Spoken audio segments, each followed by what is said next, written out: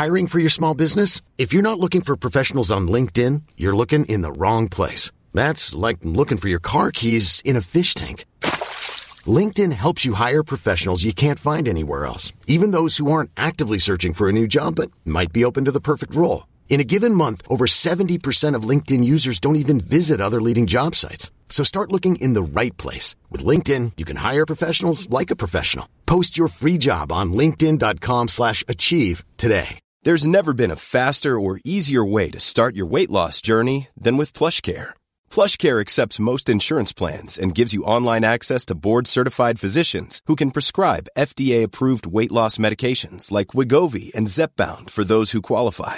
Take charge of your health and speak with a board-certified physician about a weight loss plan that's right for you. Get started today at plushcare.com/weight loss. That's plushcare.com/weight loss. plushcare.com/weight loss. Yeah. Hello and welcome to this. This is the Infrequent Flying Podcast pilot episodes. I'm JB, and as always, I'm here with our three intrepid pilots. And we're back! Indeed. Woo-hoo! Well, I'm not going to waste any time, so I'll just go around and introduce people. So first of all, our resident bag of fun, Parky. How are we? Oh, didn't think you'd be going with me. I thought that would be done. The resident bag of fun. Wondering who that was going to be. Yeah, no, I think it's a bag of Botox looking at how young he looks. They're haters, Parky. Don't you listen to them? You look fantastic. Yeah, the Botox is working. It's the subdued lighting. His little leathery face. In how many months has it been since we've done this? Too many. I think probably easier to measure in years, isn't it? It's got to be 6 months, isn't it? You've been on the space station for 6 months, haven't you, Goddess? I can't talk about that. Anyway, it's not about you two. It's about Parky. Parky, how are you? I'm all good. The season has finished, JB. So we put the Spitfire to bed, and I sort of turn into a sort of bear that hibernates and comes out of its cave in about March. So I'm sort of getting my straw already. It's not really a bear, is it? Come on, it's a lizard. Squirrel. Do they hibernate? You can't really. I mean, I know it's it's not visual media, but for anyone that hasn't seen Parky, he does not look like a bear. Where are you going with this, Doug? More a small leathery squirrel. A leathery squirrel, yeah. Or a buttered otter. Yeah, maybe it's gone tangential to my ideal introduction, but, we'll go with it. Excellent. Sorry, mate. And I guess from his Reds days, our resident bag of tricks. Duncan, how are you? I'm good. I'm also good. I'm delighted that we're back. It's been a long time, hasn't it? And we have, our listeners, well, the same as everyone else, we have a little WhatsApp group. And every so often we say, we should do a pod. We'll do one this week. And then Goddard can't do it because he's very, very busy. Too high-powered. Far too high-powered. Very busy indeed. But no, things are great. It's good fun. Still flying up at Cranwell. Lots of flying at the moment. So a big smile on my face. How much flying? Well, at the moment, twice a day, which is good. A couple of hours a day. Now, before we continue with the flying, I'm going to give you the opportunity just to plug something. You've been getting absolutely stacked. Tell me about that. Yes, I can. What I've been doing. So, I'll wind back a little. A friend of mine who was on the Red Arrows got in touch with me and said, "Hey, want to raise awareness for the Teenage Cancer Trust, which looks after kids with cancer, clearly." And so it was to do 3,000 press-ups in a month, in the month of November. So I started doing that and decided 3,000 probably wasn't enough. So we went for 5,000. So I'm getting there now. What's the date today? 24th? Yep. So I've got, I think, 200 a day to do to get 5,000 in by the end of the month. That's a lot of press-ups. How are you breaking these up? No, JB, I've seen him do them. I mean, there literally goes down an inch. Oh, really? No rep? No. There's videos and everything. Oh, well, God. I'll be inspecting these. What are you doing? Breaking them up into sets of 50 throughout the day? No, I do sets of 30. and do them throughout the day. I try and do. It depends. I try and do, if I've got time in the morning, I'll try and do 150 in the morning, and then I'll try and do the rest of them sort of in the day at some point, do another couple of sets if I can. So when you say like sets of 30, you don't just drop down in Tesco and, quick 30 here, quick 30 there. Exactly, yeah. During the debrief. He can't get that low, JB, because his nose hits the ground. Anyway, hey, probably moving swiftly on, but if we can, we could maybe put a link in so both of our listeners absolutely donate. I think I can put it in show notes. Yet, so I'm sure he will at some point. He's very rich. Indeed he is. Well, talking of Godders, our resident bag of rice, and this will all become very clear shortly. How are we, Godders? I am very good. On leave this week. Been doing a little bit of working, which Mrs. G is not overly enamoured by. But no, I'm good, and I'm very pleased to see your little faces. And I did actually go flying in a chippy. Probably, when did we see each other at dinner, Dunk? About a month ago? Maybe more than that now. Yeah. And the magic was right, still there. It was from Wickenby, Parky. Do you remember all of those times we used to blast around the circuit? Wickenby? Is this the Fluin chipmunk? Yes. How was it? Flying with the Fluin. It was brilliant. She's a lovely looking machine, actually, in old BOAC colours. It was flipping brilliant. I loved it. I'd forgotten all about very, flying very scared? Because I'm mainly about space travel. No, Plunk was when I was in the back seat and he shouted / screamed, "Go round" on my first landing. Oh, is she in silver? Yes. Oh, silver with a blue stripe. I've got silver with a yellow stripe here. No, it's silver with a blue stripe. She's absolutely. Were you in the back? Why did he scream "Go around" on your first approach? Because I think he's just a nervy front seater. That's all. Oh, he sounds like Mason. Why did he put you in the back and not the front? Because I don't think he's checked himself out, Captain from the rear. And Parky, you should have seen it. All of those ones where we used to cut the throttle on each other around the circuit there, and then side slip it in from somewhere. There I was side slipping. He went, "Go round." Oh, so off I went to go round, and then immediately in the debrief went, "I could have made that, mate." Hey, what are the flight characteristics? I can't say now. What is flying a chipmunk like? Ones. Tell me about it. Well, I'll tell you what. So the JB can't speak at the moment. I can't say characteristics. Is that the word I'm looking for? I can't say it. Characteristics. Thank you. Yeah. Well, so for me, because Dunk did a bunch of time, you did Swinderby, didn't you? And then held it in Edinburgh. But for me, I'd last flown a chippy when I was a cadet, where you just sit there and don't do a lot of flying. The next time was 30-something years later with Parky, and honestly, the first time I landed it, I thought it was like landing a shopping trolley that didn't work, and was there going, "Oh, I think I'm going to get chopped." But then, for me, it turns into the most beautiful aeroplane you could ever fly. I think they're wonderful. Well, it's not quite the most beautiful aeroplane, is it? Come on. One of them. I mean, it is a lovely plane, but we've been lucky enough to fly others. You have, but is it the difference between driving a supercar and driving something else which is just very nice to drive? Yeah, it's like a nice Mini or a Beetle, a VW Beetle, something, so a classic, but nothing particularly high performance. Yeah, that makes a lot of sense. But the pure flying you can do in that little aeroplane is brilliant. I used to love, flying with both of you guys. There was less nibbing when I flew with Parky, but none taken. Just the pure flying skills of, you've had an engine failure and trying to simulate you'd get it into that particular field, or as we were talking about, cut the throttle downwind and see if you could make the landing. And there's not a lot of other aeroplanes you've got the time capacity or ability to be able to go and do that in. So actually just testing your pure flying skills with stick and rudder as well, I thought was brilliant. Did you have a parachute in that one, Goddard? No, that was the slightly different feeling that you get. And I did think of that when I was in it. And I went, is there a parachute? You went, no, we're not going to go spinning. And at the top of a loop I was doing, I was thinking, well, I better not accidentally put this into a spin because this could be embarrassing. Yeah, you'd probably be too low if you spun it from there anyway, so I wouldn't worry about it. No, exactly. The reason you didn't get nibbed by Parky is because he had probably no idea what you were doing. He was probably looking out the window at things. Oh, look, horses. Look, I can see some horses. How very dare you. Did you witness this, Parky? Did I what? You didn't witness Goddard's flying, did you? Yeah, I mean, Goddard's is, we must have shared a few Wickenby moments, you know.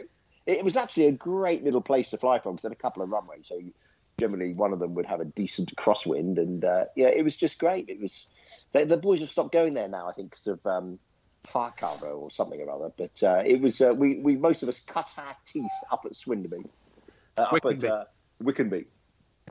He's lost it. He's gone. Oh God, I'm in the wrong airfield. Oh Christ. Yes, so JB, it was just a guy I work with. He knows one of the guys who owns that chipmunk up there, and we were up seeing Dunk actually, amongst other people at the John Egging Trust dinner up at Coningsby a few weeks back. So he took me flying. Oh, excellent. On a Friday afternoon, which was, like I said, it was flipping brilliant just to go flying again, because genuinely I had kind of forgotten about the whole thing. Given space has been such a thrash recently. Well, interestingly, I had dinner with Flunk, who got us went flying with the night after the John Egging Trust dinner at the Battle of Britain Memorial Flight dinner, and his story was a whole different thing, you know, from Goddard's tale there. He said he was terrified from start to finish. But there you go, you know, I'm sure, you know, you get two different sides of the coin, don't you? No, but the interesting thing, Dunk, was that he looked terrified all the way through. Maybe he was. Must have been awkward for him, Dunk, because technically he was flying with his boss. Yes. So he must have been. Yeah. He left that was the good. Very Goddard. last second before he shouted, "Go!" How does one obtain an ex-military aircraft? Are they quite easy to get? Yeah, they were just doing chippies on the on the night aviation. You know, they're up for sale, so they're now being G registered, so they've got a civilian registration, and you can. Yeah. So do they have to be G registered before they get sold? I think you can. You could buy them and then get them. It's probably easier to have it already done for you. So stop the noise. But it was 92, 93 that they all came onto the market, wasn't it? When the Air Force sold them off. And from what I was speaking to one of the other guys the other day, who also has a part share in a chippy, and I think the biggest thing is they've probably dropped in price recently just because of how expensive the engines are, because you can't get hold of the engines these days. Gypsy Major, isn't it? Yes, it is, Gypsy Major. Yeah. 2 litre, I think. There he goes. Off he goes. So here's the thing, right? So there are a lot of ex-military aircraft flying around, Spitfires, Warbirds, so on and so forth. You've got the chippies now. Do you think there's any aircraft that are currently flying that will end up in civilian hands that the military operate? Or do you think they just run them into the ground now, that there's a plan for them, and then when they get decommissioned, well, that's it? Well, that's an interesting question. I think you'd be hard pushed to get. I think the CAA are very wary of just getting something very like a Phantom, for example, or a Harrier as a G registered, because of the they would essentially own the risk of that, and that would be a fairly A-level thing to prove that you're safe flying it. So I think there would be a problem with that at the moment. But there are Hunters, obviously G registered. So there are swept wing jets that are. But are there any Hawks? Are there any Hawks G registered? That'd be a fun one. I was just thinking about that. I think I've kind of heard that there may be one, but is it one at Wharton that's on the G register or something? Don't know. Maybe, because there's a NAT. So there's NATs around the G registered, of course. That is cool. Well, Hawks do fall into the PPL bracket, so you can fly a Hawk on a PPL, bizarrely. Single engine, I think it's 5,700 kilos, isn't it? The weight for a PPL. Anyway, it always used to be the case, but I don't know of any. But you can certainly, JPs are on there. the thing is now is that the Air Force have changed the way they do things. So certainly in training. So back in the day, the Air Force owned all of their Chipmunks. Of course, that was owned by the Crown. But now the Air Force leases its aeroplanes. So the aeroplanes I fly are leased. So they are, although they have a military registration, they're actually a civilian aeroplane. So they could, in theory, once they've finished flying training with EFT, they could be sold or used by civilian guys. Because there's some pretty nifty F-18s in private ownership now, and I think that's quite cool. Yeah, there's some starfighters out in the States. Yeah, and that is even cooler. You could argue. I mean, that thing is mental to be gooning around as a civilian. Is that private though? Because there's a difference now between civilian and an organisation that operates them. So as you say, JB, I think there's an organisation that has all sorts from Albatross. It has F-18s. It has all sorts, and it. I want to call them Viggen, something like that. Or you're thinking of Draken. Draken, that's it. I knew it was named after a Swedish fighter.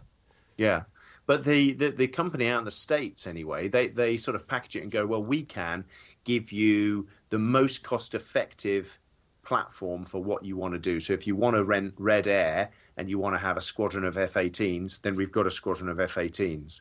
And if you want to do close air support, then we might put, an Albatross with a guy flying it in the front and a forward air controller sat in the back to, help with whatever you want to do. So they package that together. But of course, that is almost certainly run as almost not an airline, but it will be under a registered scheme. It's not a private individual owning that. Well, in terms of, I think we're probably fully out of our depth on this particular one, but I'm sure there'll be a listener. There's bound to be listeners being able to tell us. But surely, in order to fly that aeroplane within, whether it's the continental United States or within the UK, you do have to get either the FAA or the CAA to register it, and for you to prove that it's not a danger to the public, you'll have to have liability insurance, all of those sorts of things you would have to do if you owned your own aeroplane.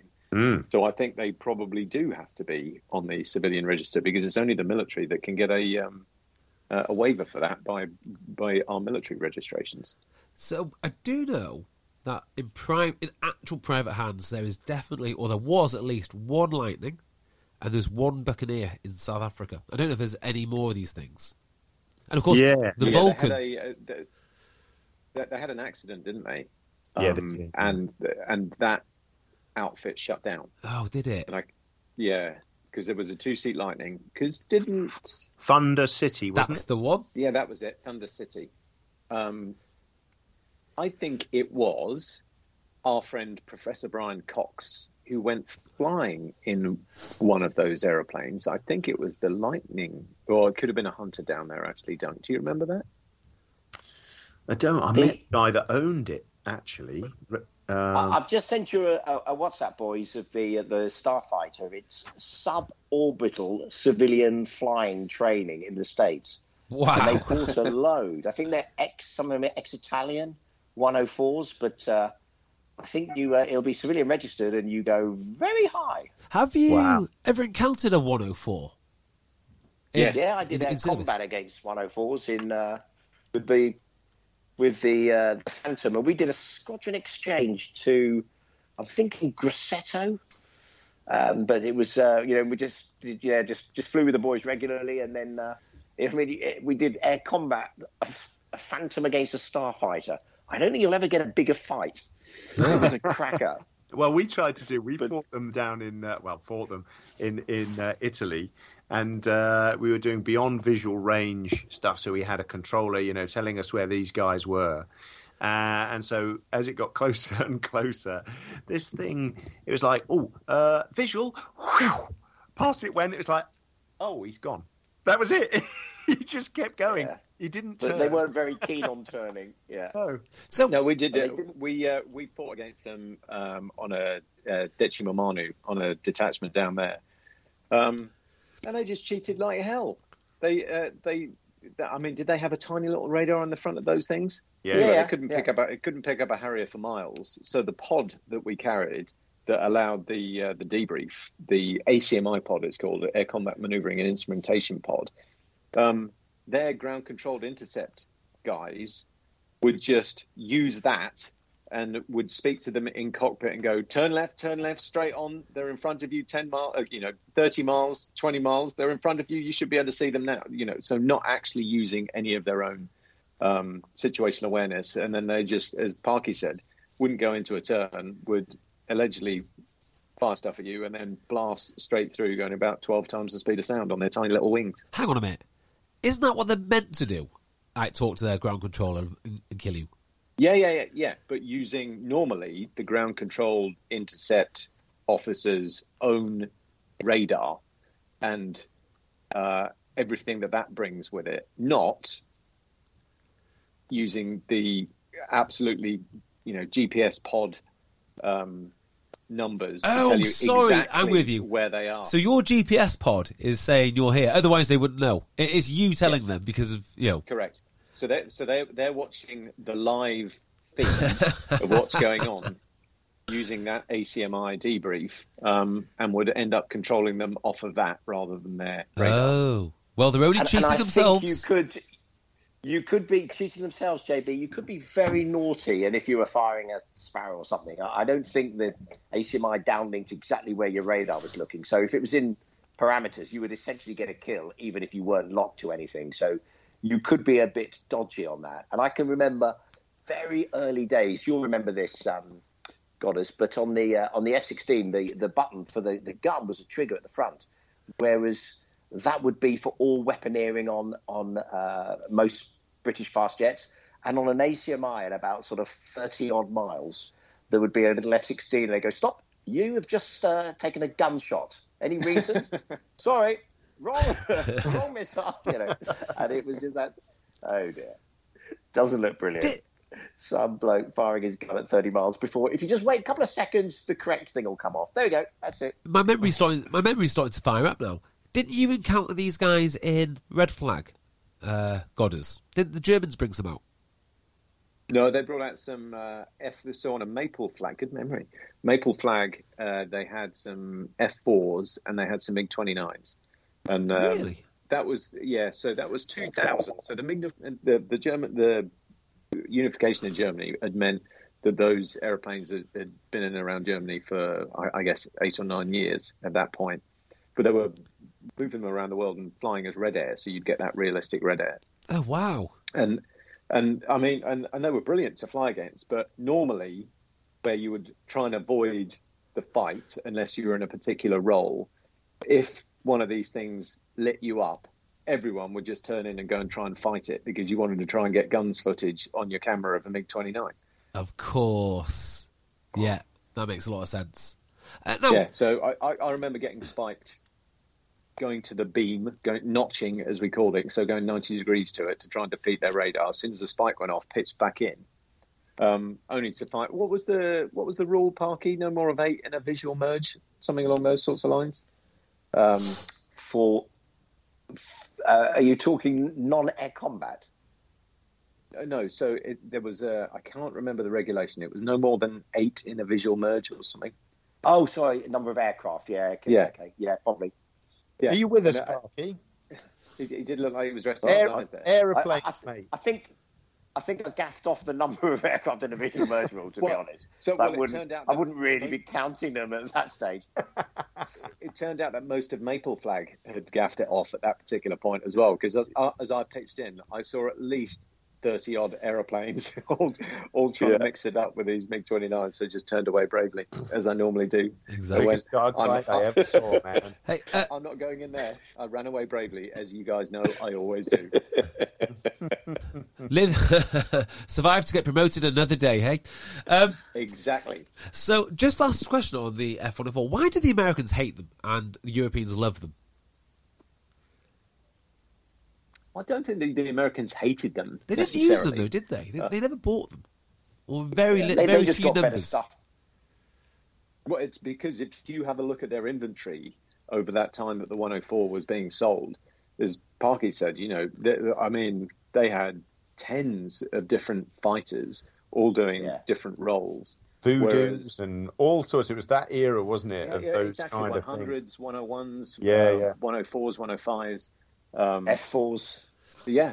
And so, but for the Europeans, it's always been the same. When you are buying a fighter, it's for pretty 30 expensive. years. Yeah. Yeah, you commit for a long time, and you can't buy that many of them because we're only small compared to the US. So, for someone like the Italians or the Germans, it was just one of those easy things to buy into. And it was Lockheed, wasn't it? So a big US company, and it's always, the political aspect of these things is also to get links with America and ensure that you're trading with one of the bigger allies. Yeah. That's why I really admire Sweden for what they've done with their own indigenous fighters over the years. You mentioned Draken, but all of those ones have been brilliant from the Saab side of things. Yeah. Are they going to develop another aircraft, do you think, Sweden? Or do you think they're going to come on board with the UK? Or should we just not talk about that? No, but they're still flying the Gripen, aren't they, at the moment? Yeah. Yeah, there's an upgrade to the Gripen, which has got an AESA radar. It's probably the same as the F-18A, B and C compared to the D, E and F models. It's that much of a change with the Gripen. And so, they're pressing with that, and I think they're managing to sell that around various places as well. It's a great bit of kit, the Gripen. Yeah, it's cool, isn't it? We've been quite geeky this evening, aren't we? Love it. Did I black out? Or... So, JB, you introduced Goddard with the airing cupboard and the rice. Yes. Did I black out, or did he talk about that? No, he hasn't. So let me. Good call, actually, Doug. Let me introduce that then. So we were thinking about what to talk about, and of course we've just done 25 minutes on F104s, which is brilliant. But we thought we might just talk about things which have happened in the aviation world. So I guess I'll let Goddard talk about this now. What has happened in the aviation world? What was the big story from last week? Well, the big story from last week was, and there's quite a lot of stuff going on, but one of the big things that we were discussing before we came on air is the crash of the F-35 off of HMS Queen Elizabeth out in the Mediterranean last week, which was a real shame. It is and will be a massively successful deployment.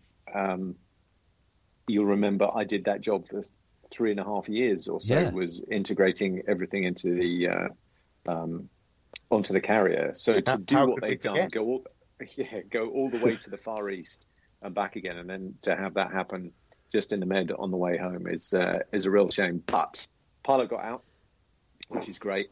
And we were talking, weren't we, about the fact that there is a bit of a recovery operation as various nations race subsurface towards the wreckage, as I read in the Daily Mail just the other day.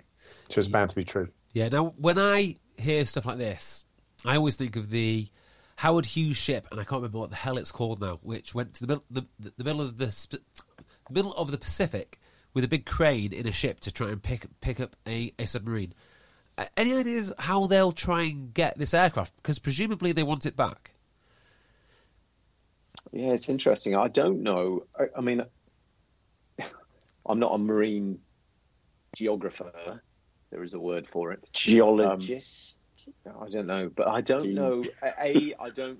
A marinologist. A marine mappist. But I don't know where it happened in the Mediterranean. That's one of the things that they keep highly classified as to where the carriers are on a reasonably regular basis, especially when they're on operations. It's obviously when they're in port. So I don't know where it was in the Med, but I don't think the Med is too deep. I understand it's deeper in certain places. It's not Marianas Trench deep, but I did hear this was in a slightly deeper area.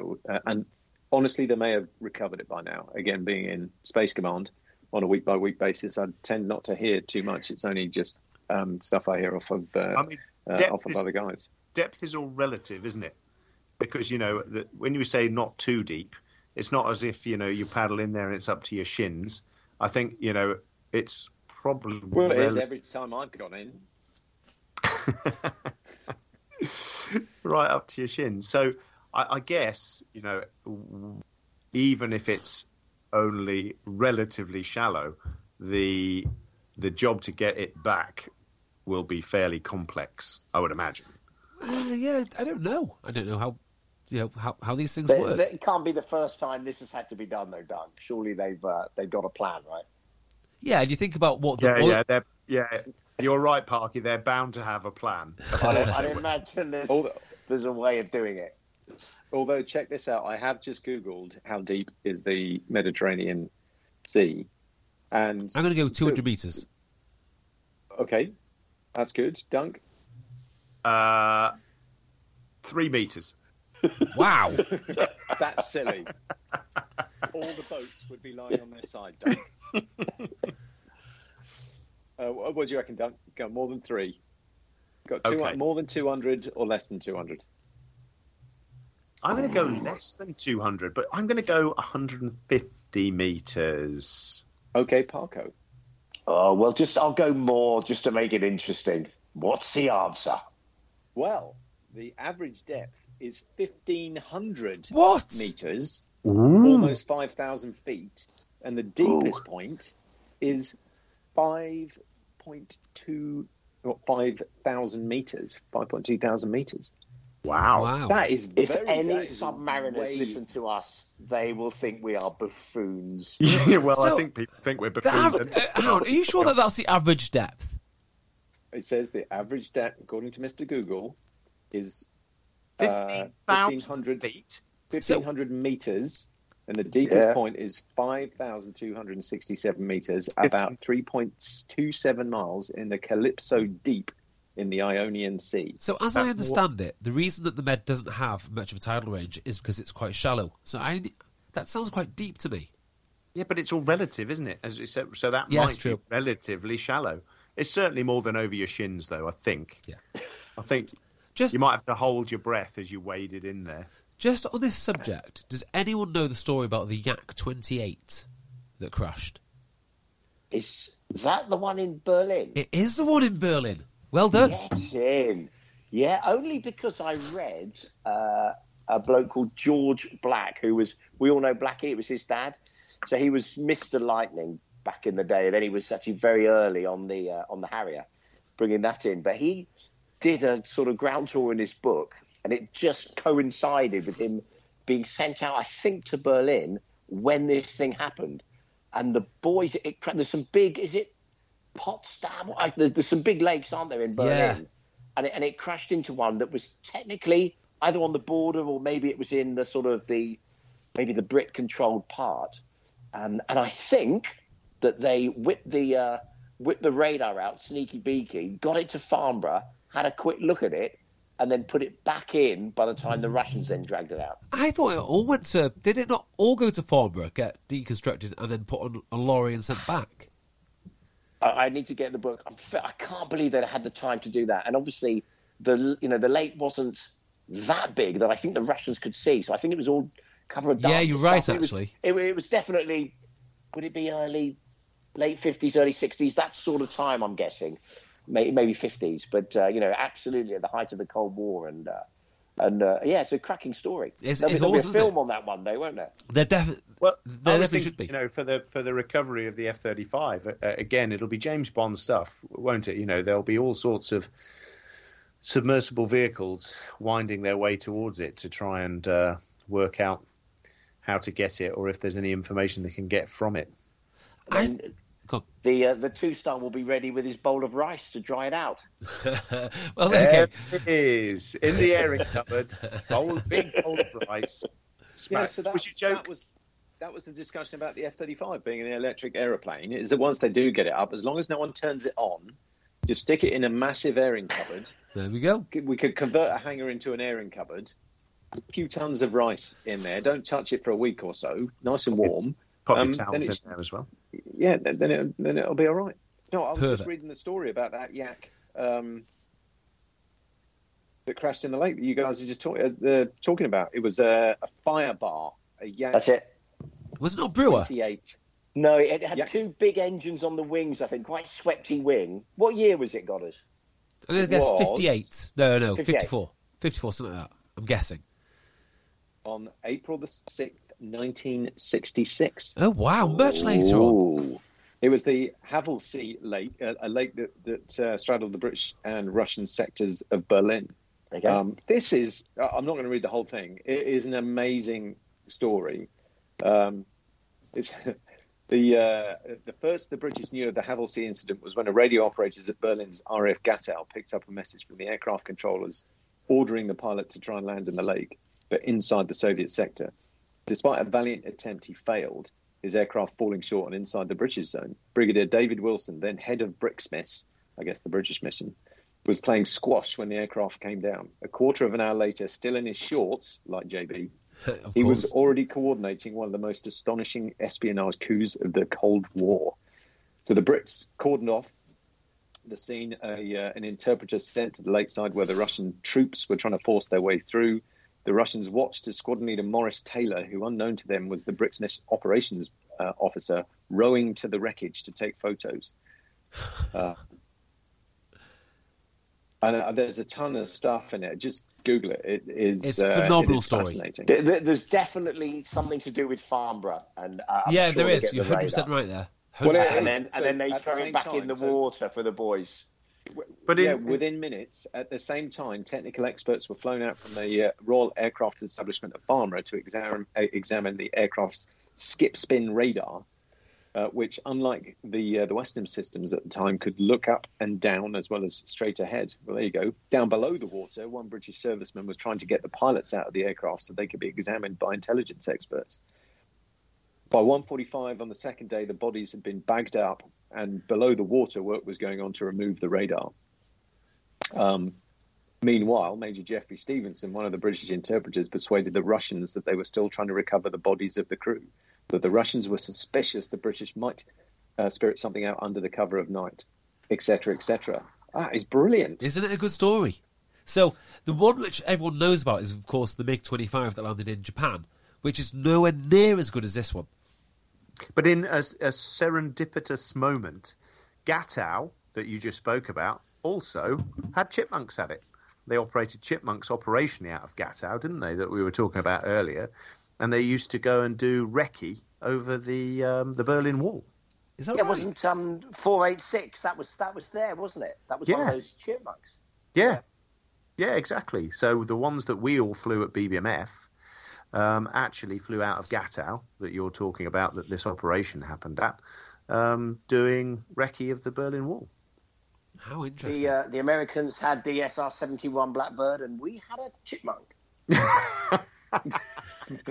with a bloke with a little camera in it. Yeah. And they genuinely did. I knew a mate that flew it out there, and they flew around with, just clicking away, getting pictures of guys just, across the other side of the border. Americans in spacesuits at Mach 3, and then us with Flight Lieutenant George Reynolds. Get the camera, George. Take a picture of that, mate. Well, just it works. As effective, I think you'll find. Probably better resolution pictures of those checkpoints in and around Berlin. There speaks the senior officer. Yes, ours is best.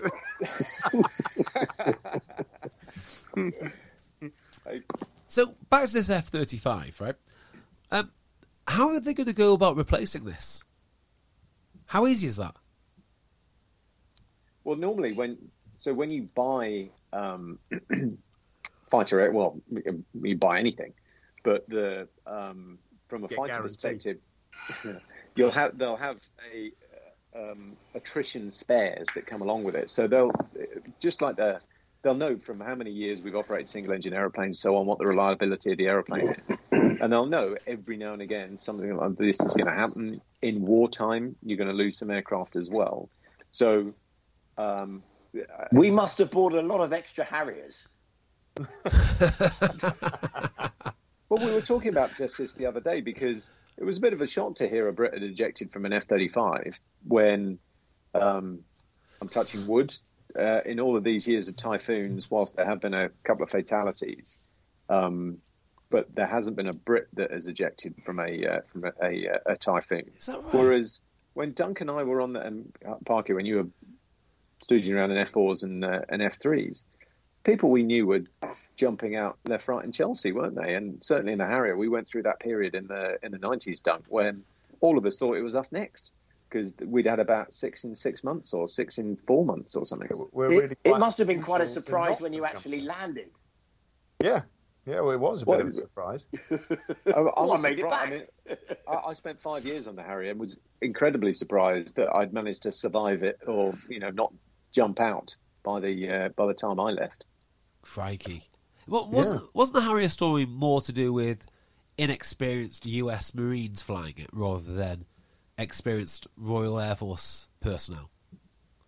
I don't think so. I think the fact is, we had just as inexperienced guys. The way that the Americans did it was slightly different to us, and without blowing our trumpets, the fact is that we recognised that it was a complicated aeroplane to operate, off different surfaces and aircraft carriers, etc., and therefore the guys that had generally done better in flying training would get sent to the Harrier.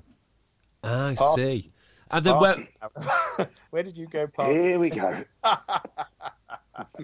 Oh, God. It is true, whereas the Americans didn't look at it that way. I think they just, people would just get sent in different ways. In fact, they may have even done it the opposite way. God, as you'll probably be able to give a bit more insight having been out there. But they certainly lost a lot of guys on the Harrier, perhaps more so than we did, and perhaps because of that reason. I think early on, though, in the older Mark Harrier, though, because as we got to GR5, GR7, GR9, there were... Anybody could fly those, right? Oh, yeah, exactly. We did wouldn't a lot of them have just been, bird strikes, single engine, operating constantly at low level, pretty much? There was... That's just a high risk. I mean, that was a big intake, wasn't it, that the Harrier had? I imagine... bird strikes must have accounted for a fairly high percentage of the boys. Some. I mean, half. That was a bird strike. That was a bird strike. Dano, who we were doing an exercise out of in Norfolk, and he ejected. So that was a bird strike as well. There's a number of bird strikes, but Ned, what was Ned's one up at Lossy? I can't remember. Bird strike as well. I think you're probably right. It's that single engine thing, JB. Oh my God! I'm just counting up the losses now.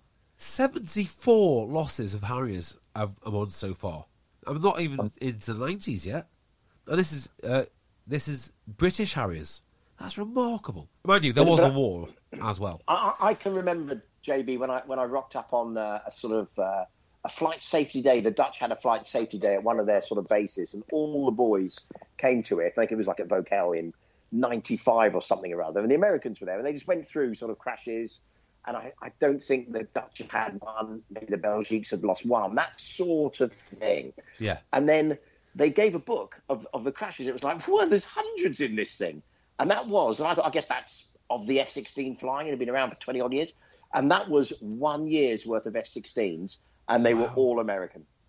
And it was probably, ours, the ratio wasn't probably that different of the four nations of the, the Danes, the Norwegians, the Dutch and the Belgiques, but they just had so many aircraft. Get this. And they flew so many times. And it was 50-odd that they lost in that year. I'm sure. It was extraordinary. So there you go. 16 out of 31 Indian Navy Sea Harriers were destroyed in crashes. That's remarkable. Yeah, it is, yeah. You got a 50-50 chance, boys. Good luck. Wow. That kind of brings home the risk, though, to be fair. But there's another stat that came from that book that I was mentioning, that George Black, he joined, and I think in 1952, the RAF lost 150 metres in 1 year. And, generally, as he sort of rocked up to do his OCU, there was, had to wait in the bus because there was a funeral going on. And I think 3 of his guys got killed on his OCU course on the Meteor. But that year, there's a sort of slip about the stats. And, there's things like 7 Lancasters were lost, and there's some Mosquitoes, and hundreds of aircraft were lost that year. To such, I think Churchill was the Prime Minister again, and he wrote to Kaz, the boss of the Air Force, sort of voicing his concerns about, in civilian times, the number of aircraft. And the boss of the RAF wrote back and said, remember who won the Battle of Britain? And that was that sorted. So, done. It is risky business. JB, it's an interesting point, though, isn't it? In that I mentioned the fact that it was a bit of a shock. Well, it was a shock to hear that we lost an F-35 the other day. I think there's something like close to 700 F-35s flying around the world now. So it just, in a single-engine aeroplane, it just demonstrates how, A, they're more reliable than they ever used to be, and B, they're relatively straightforward to fly. Yeah. Because a lot of those the Indian Navy ones operating in and around carriers with single-engine aeroplanes, the VSTOL, the vertical short takeoff and landing side of things, is really tricky. Whereas you get into an F-35, it's straightforward. You made the point that anyone can do it, and anyone can do it, I think. And so that's probably what it is. That's why it's such a shock. On this particular the boss of 3 Squadron, when we were operating, when Dan Johnson ejected up in Scotland, which was a bird strike that we were speaking about, was a field exercise out of one of the old airfields in Norfolk. And Des Dezzoni, who was the boss at the time, came in and said, well, boys, operation this size, bound to lose a few.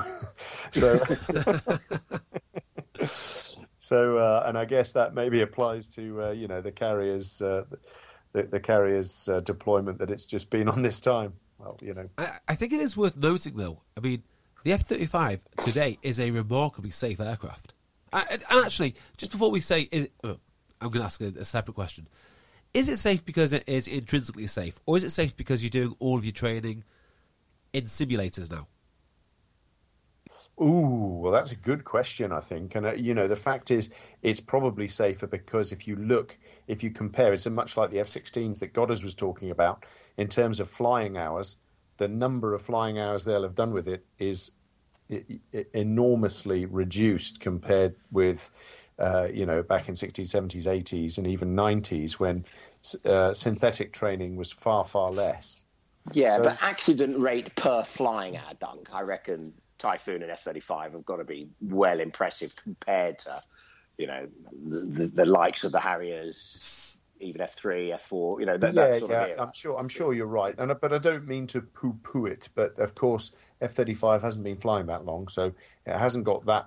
It hasn't got any sort of longevity to its service life so far for us to be able to look at that. Yeah, but I think the same thing. If you'd have looked at the same point with, I don't even know whether we got to 700 Harriers in the world. We probably didn't. The same point in the service life, I guarantee, would have lost a massively high percentage more of other fighters along the way. Yeah. And you're right. And we mentioned Typhoon there as well. Massively reliable when it comes to it. I don't know. I've never flown one. He's not even listening. He's just staring at me. Yeah, no, it was. I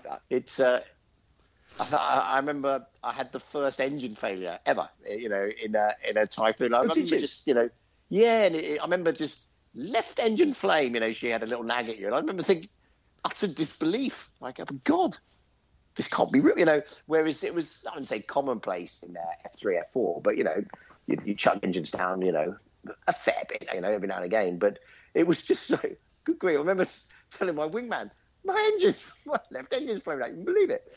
Better go home. It was just, it was surreal. But so what was wrong with it, Parker? What is it? Did it just flame out? Yeah, it was a very early doors, and it was the inlet guide vanes hadn't moved. And as I went through 15,000 feet, I guess they should have moved to a certain angle, to allow a nice flow into the engine, and it basically starved the engine. So, in a way, I guess it only happened on one side. I don't, the other one was obviously good. It was just that computer on that left-hand engine, and it was one of those very strange things at the time. got us fairly early doors onto it. It would light up like a bit of a Christmas tree, the central warning panel. And when so I got a left engine oil pressure and various bits on the captions. As soon as I put the throttle in the off position, all the captions disappeared. And that was completely serious. I don't think I've ever flown with no caption and I'm single engine. And then everything's fine. Yeah, very, very, very strange that was. And then it used to have phase of flight. They've probably tweaked it a little bit now. But then when I landed and the main wheels, even the nose wheel touched down and it went into ground phase of flight, that central warning panel lit up like a Christmas tree, which is probably not what you wanted to happen, just on landing, quite distracting. But no. Yeah, I can. I remember that sort of. It was one of those that there were the guys actually quite interested to see, just to check that the sim was giving the correct captions, if you see what I mean. Oh, how cool. But now you mentioned IGVs as well. I think, we lost certainly a number of Harriers through IGV problems as well, because it was pretty sensitive to that. IGV? Yeah, I think they're quite important. Yeah. IGV? Yeah, so you're gonna have to inlet guide vanes now. Ah, got it. Yeah, so it to as the name suggests, it literally is at the air intake. It guides the air in the correct flow onto the compressor, so that the engine works properly. Yeah, so I only learned about this relatively recently. But for those who are thinking, still, what are you talking about? Are those basically the cone things that you see on like a Mirage 3, and they go in and out? No, those are the ramps. Oh, so, most. Back in the day, I think even I'll go back to the Starfighter, but then when that thing was first rolled out, they kept the intakes completely covered because it was a bit of a giveaway. You could almost work out the speed of an aircraft by how the ramps would move and deflect and those bits there. But I think this is something that's further inside, just right at just before the compressor stage. Ah, interesting. So yeah, if they failed, that was it. Engine didn't work. Did you get it restarted, or did you just go home? No, it's bizarrely what it had an auto relight, and the igniters that we then had to check again that they were working. I think you could check them downstairs as well on the panel. But one of those had burnt out, so it wouldn't relight. So I had one light. It had two igniters, and one had got the engine going in the first place, and then that had burnt out on start, bizarrely. So it was a sort of great trip for me. really, really serviceable aircraft, that one. Crikey. How early was that? Was that when you were on 29 early doors? Yeah, it was at Coningsby. So I think that would have been 2005. But didn't they have? There was a couple of early teething problems happening. It was remember Flunk, the guy that I went flying with in the Chipmunk, ended up landing nose wheel up, which was quite spectacular. That was Bravo Juliet, the aircraft that hated humans, because I think we'd done the lightning trial on it, and they zapped it with 1 billion volts or something, and ever since that it didn't like humans. And after they fixed that spark down the runway, we all went out to watch as a Eurofighter landed without a nose wheel, and it sort of did a great job and sort of held off. It was Ferg was flying it. I think Flunk was in the back from memory, and he sort of held it off and then gently just popped the nose down, and there's sort of a few sparks. But the 4 ADTs that measure the angle of attack and temperature and the sensors are basically 4 bits of metal. They all sit under the chin, and they all pinged off and went down both engines before we could sort of shut them down. And boy, did they go through the engines and make a lot of sparks and bangs. And it was quite impressive for a bit. But they got that thing flying again. I did the air test on that thing. They sort of wheeled it out, the aircraft that hated humans. And it was like, I think we should give up on this one. No, we fixed it. Off you go, Parky. And I'm sure it never liked me very much. Well, hated humans, but clearly had a soft spot for leathery squirrels. Hey, but talking, because Goddard and I think have only ever flown. Well, you've done Typhoon, I suppose, but up until then, single engined only. But the F3, that could have, if it had a back end engine fire, There was something that was it. You were doomed. Both engines were doomed, weren't they? Even though you had two. Wasn't that right? That there was something. Yeah. It was uncontrollable, and hitting the fire bottles and all of that stuff. It was just an uncontrolled fire. It would. We ended up having a speed of the day. The F3 boys will remember that they worked out it happened at very high speed, and you go supersonic at low level in the F3 quite easily. And they somehow worked out that they would then go, it's a hot day today, and blah blah blah. The speed of the day, do not go above 760 knots or something. It was like that, and that was to try and stop that. Wow. But it was you're badly placed because generally they were very high speed ejections. The boys got out of it, but obviously that's not a great thing to do. Was that because was that because the boys, that fire was so intense that they couldn't then, shut them down, get the nose up, reduce speed before ejecting? Was it right? Get out now. I think it was. Yeah, it was fairly. I bet. Did it have something to do with the tailplane? Would it burn through tailplane? Well, yeah, wasn't it a titanium fire that burned Smiley? Wasn't Stu Smiley one of those? Wasn't he a high speed? I think Stu was a. We need to get him on and talk about his ejection, but I think he was a rear end fire in an F3 boy. I mean, I might be talking because the Hawk, if you had one of the GTS fires, if you had a GTS fire, you had to go and loiter in the overhead in case it burnt through, and then GTS dunk for the non-Hawk listeners. The gas turbine starter. Yeah, gas turbine. Crikey, I could have guessed all day and not got that. Oh yeah, the GTS fire. Yeah, of course. Yeah, little engine. No, it's the Hawk Gran Turismo Sport. Yeah, such an accessible podcast, this, isn't it? The GTS fire. I can remember that emergency, Duncan. It was the control rods were about there, wasn't it? And if you just basically, you would. No, it hasn't burned through those. I'll now land. Yeah, you loitered. If the caption went out, I think you loitered for 10 minutes, and if it stayed on for 20, and then you landed and hoped for the best. But if it went, it was an uncontrollable pitch down. That was what it was. I think I'm remembering right. Something like that, anyway. Yeah. But talking of things going through the engines, there was one, JB, where one of the guys on one squadron on the Harrier, on the seat, where you clip your oxygen and radio, it's called a personal equipment cover, isn't it? Or personal equipment connector, the PEC. So you would clip, when you get into the aeroplane, you'd connect that, and that had your oxygen, your G-suit hose, and your radio stuff that were then connected to you, and the oxygen and the air would come to the G-suit.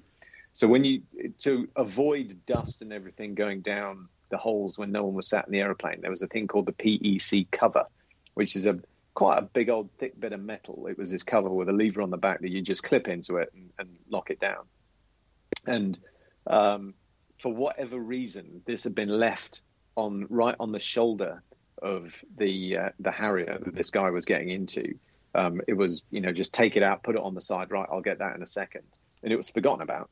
And he got onto the runway, and as he went full power, the auxiliary intake doors on a Harrier opened, and this thing then went down into the engine. Oh, and essentially it looked like one of those Tom and Jerry corn on the cobs after they'd finished it, as it shaved, as this big bit of metal then shaved all the blades as it went all the way through the engine. And it was Miles, wasn't it? Just completely lost all power up at around 100 knots and ended up aborting, and I think only going a little bit off the runway, unlike my spectacular. But ended up coming to a halt, and then this engine looked like sort of half an engine down the intake. Oh, yeah. Wow. Yeah, so, you don't want... what would his CO say about that? Just give me a flavour of that conversation. Well, I mean, same as my one, and I've told the story before, but they run an investigation, have a look at exactly what happened, why it happened. And then, it's interesting, these days, you run through a set of standard tables to see, pilot error, avoidable, all the way through to sort of criminal damage, and then the same on the I'm not going to call it punishment, but the what to do, whether it's minor administrative action or all the way through to court-martial. Are we talking about the pilot equivalent of the high tackle framework? Yeah, I think you're right. The high tackle framework, for everyone listening, it being the thing the referees go through religiously in a rugby match to understand whether they're going to yellow or red card. No, you're right. It is exactly that. There we go. Was there a high degree of incompetence? Was there damage? So it's exactly that. And the reason there is that framework there is to provide consistency for everyone. So rather than a particular CO making a judgment saying, right, you screwed that up, I'm taking you offline for the next 6 weeks, or that could have happened to anyone, you're back flying tomorrow. Ah, interesting. Yeah, that's a good analogy. I like it. There we go. Feel free to use that on any of your subordinates. Thanks, JB. It's okay. Hey, boys. I haven't got any subordinates anymore. Hey, well, boys. We've been doing it for an hour, which is all that I'm contracted. For. But is it a silly question to ask? Are there any historic questions that we've not answered, Godders? Oh my goodness! Right, you talk amongst yourselves. Shows how much we talk about what we're going to do. I'm going to go and look at the pod online and see what questions are out there. But of course, it's interesting to say. So, talking about what we've what Goddess just mentioned, that how we prepare for this is we don't. So we literally just they never know, don't. I know. We rock up, but it's interesting the directions we go in, isn't it? That suddenly we've kind of sparked from chipmunks to then aircraft losses and how engines fail, all the way through from sort of past to present day. Yeah, it's quite good. There's quite a lot of stuff in here saying how people miss us. Well, two, but I'm going to say quite a lot. I've had at least two. I've had at least two asking when we're back recently. My dad's been asking. There we go. Hello, Dad. Well, I even heard Phil on Egg Chaser say, "Oh, excellent." So, I don't know. Does Phil actually listen? Hello, Phil. Good to see you. Good to see you the other week at North Dorset Sevens. We didn't talk about that when we saw each other. Indeed. Yeah, I went down to Exeter the other week to play in Sunday Park, and my plan was to come off the road, not off the road as such, and go to the Fleet Air Arm Museum. Sadly, I was too early. It wasn't open, so I had to go back on the motorway and over to Chiefs. Oh, that is a shame because it is a good museum, actually. Yeah, like the Yeovilton. Yeah, really desperate to go. Yeah, that is good. I guess, we haven't been able to, there hasn't been any excursions to those sort of things because of the pandemic. Yeah. Is there really? So there's been, I guess they've been suffering. If only we knew someone who had an air display team or something that we could interview or go and see. That would be a really cool podcast.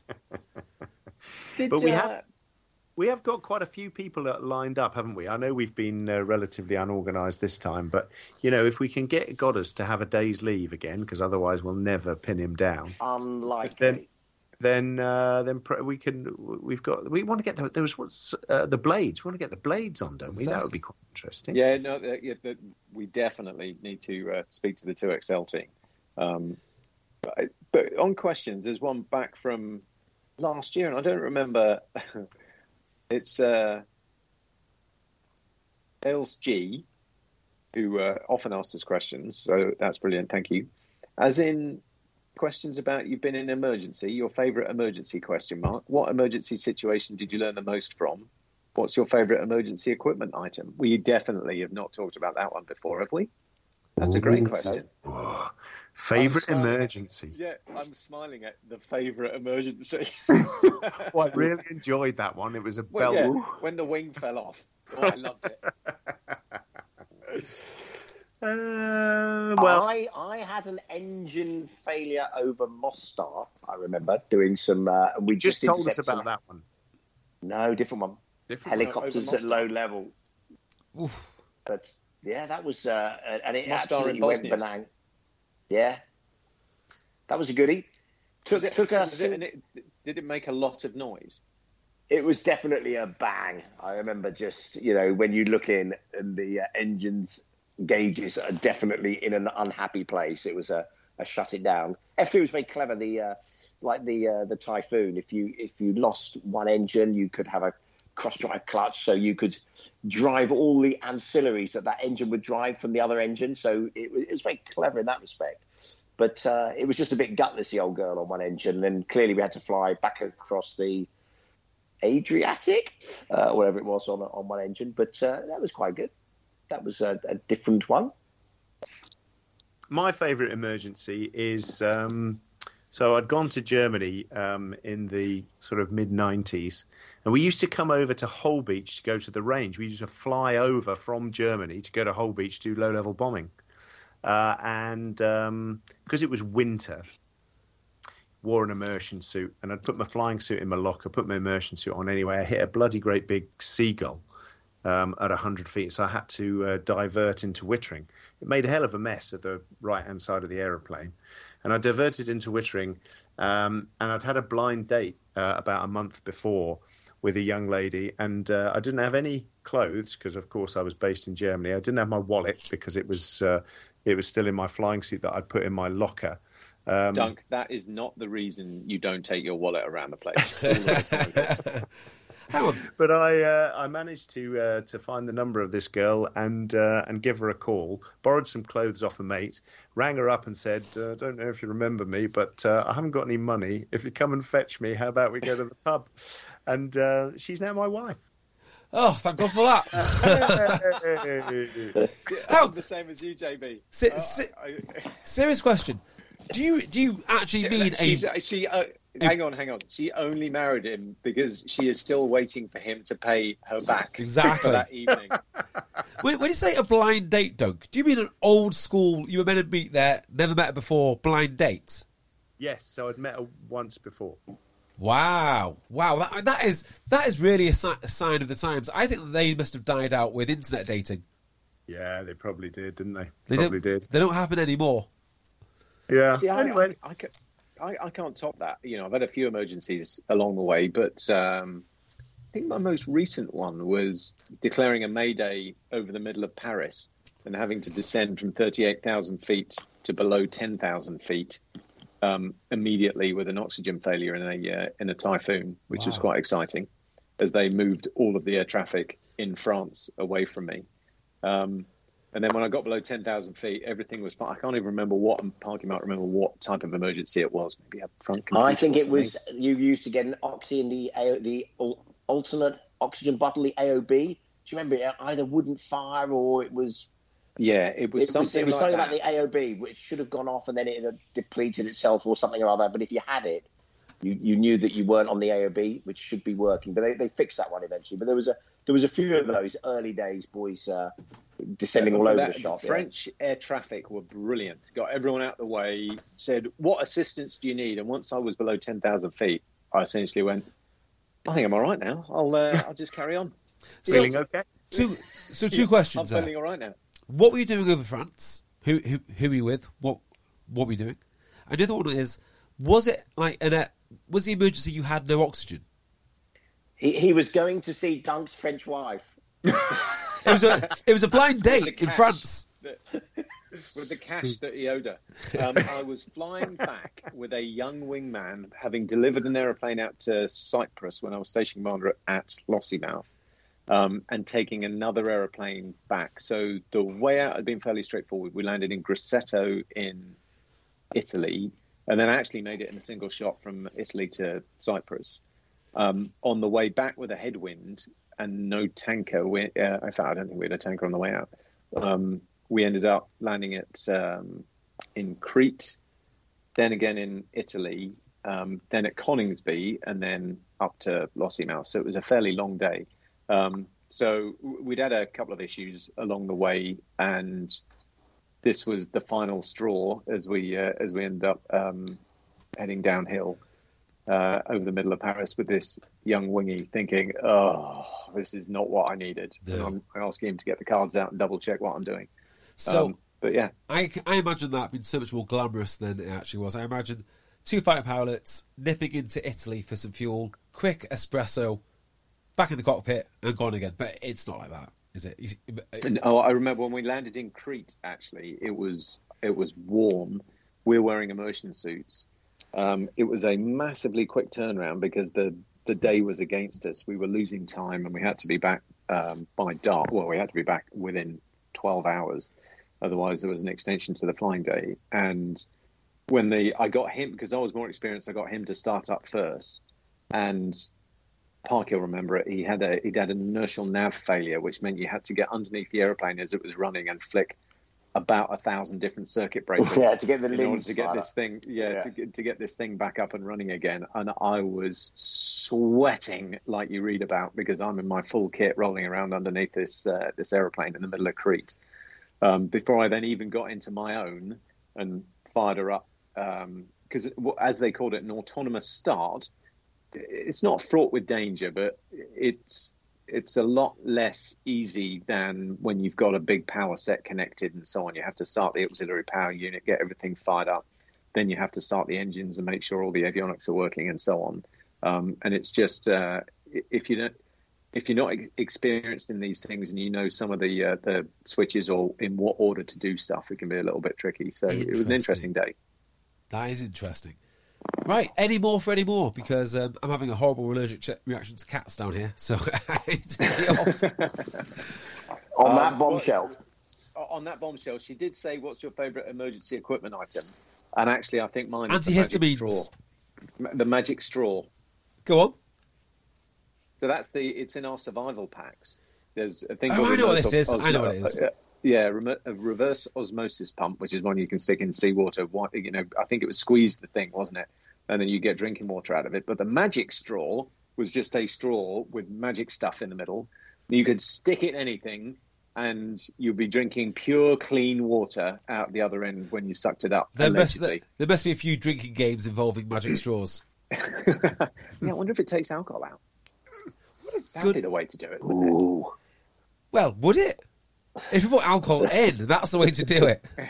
Well, if the two star's driving and he's ming-monged, it could be useful. Give me my magic straw of my pints. It would be a really dull drinking game, though, wouldn't it? Right, drink through the magic straw. Still sober. Jesus Christ. Well, you say that, Doug. Of whiskey. See, you say that, Doug. And I disagree with you here, because my dream is to do a stag do. And the fine for the stag is he's not allowed to drink for the whole thing. It'd be so miserable. Well, or even better, don't even take him. Leave him in the airport. The gag is he doesn't get to go. Yeah, I'm not sure how well that's going to go down. Well, that's the point, isn't it? Making memories and all that. Anyway, I've had enough of this. I can hardly breathe. I can tell. You can't breathe. I can't breathe. Your wife's a doctor. Exactly. Can you tell everyone where they can find us on Twitter, please, Goddess? I'm looking at it right now. It's Pilot Episodes at Pilot Episodes Podcast. We look at it every now and again, don't we? I'm kind of on Twitter these days, but I do check this out every now and again. Do a bit of stalking. Maybe we can talk about why I'm not necessarily on Twitter these days in the next one. Let's leave. I would love to do that. It's quite a funny story. Well, we've had a bit of a hiatus, haven't we? I guess. What have we been off for? About 6 months, we were saying. We should try and be a little bit more regular now the winter's come around. Pre-Christmas. Yeah, we'll let's not overcommit and underpromise. Yeah, let's do a pre-Christmas 2022. Pre-Christmas Santa special. Come on, yes. We might even get a guest. Yeah, I guess it'd be good because we have some belting guests. Anyway, enough of that. This has been good. It's probably been rubbish listening, but I've enjoyed seeing your little faces again. Yes. How nice has this been? It's been a welcome change from my normal dreary Wednesday. I'll give you that much. Right, Jamie, you've got to go. You've got to get up for CrossFit in the morning. Absolutely, I do. Right, well, that's enough of that. Thank you very much, gents. So we will leave it there. Hopefully we'll be back in the very near future, or the semi-near future, or maybe even the far future. But one of those three things will be true. So from me, Doug, and Parky, thank you for listening, and goodbye. And me. Bye. Bye.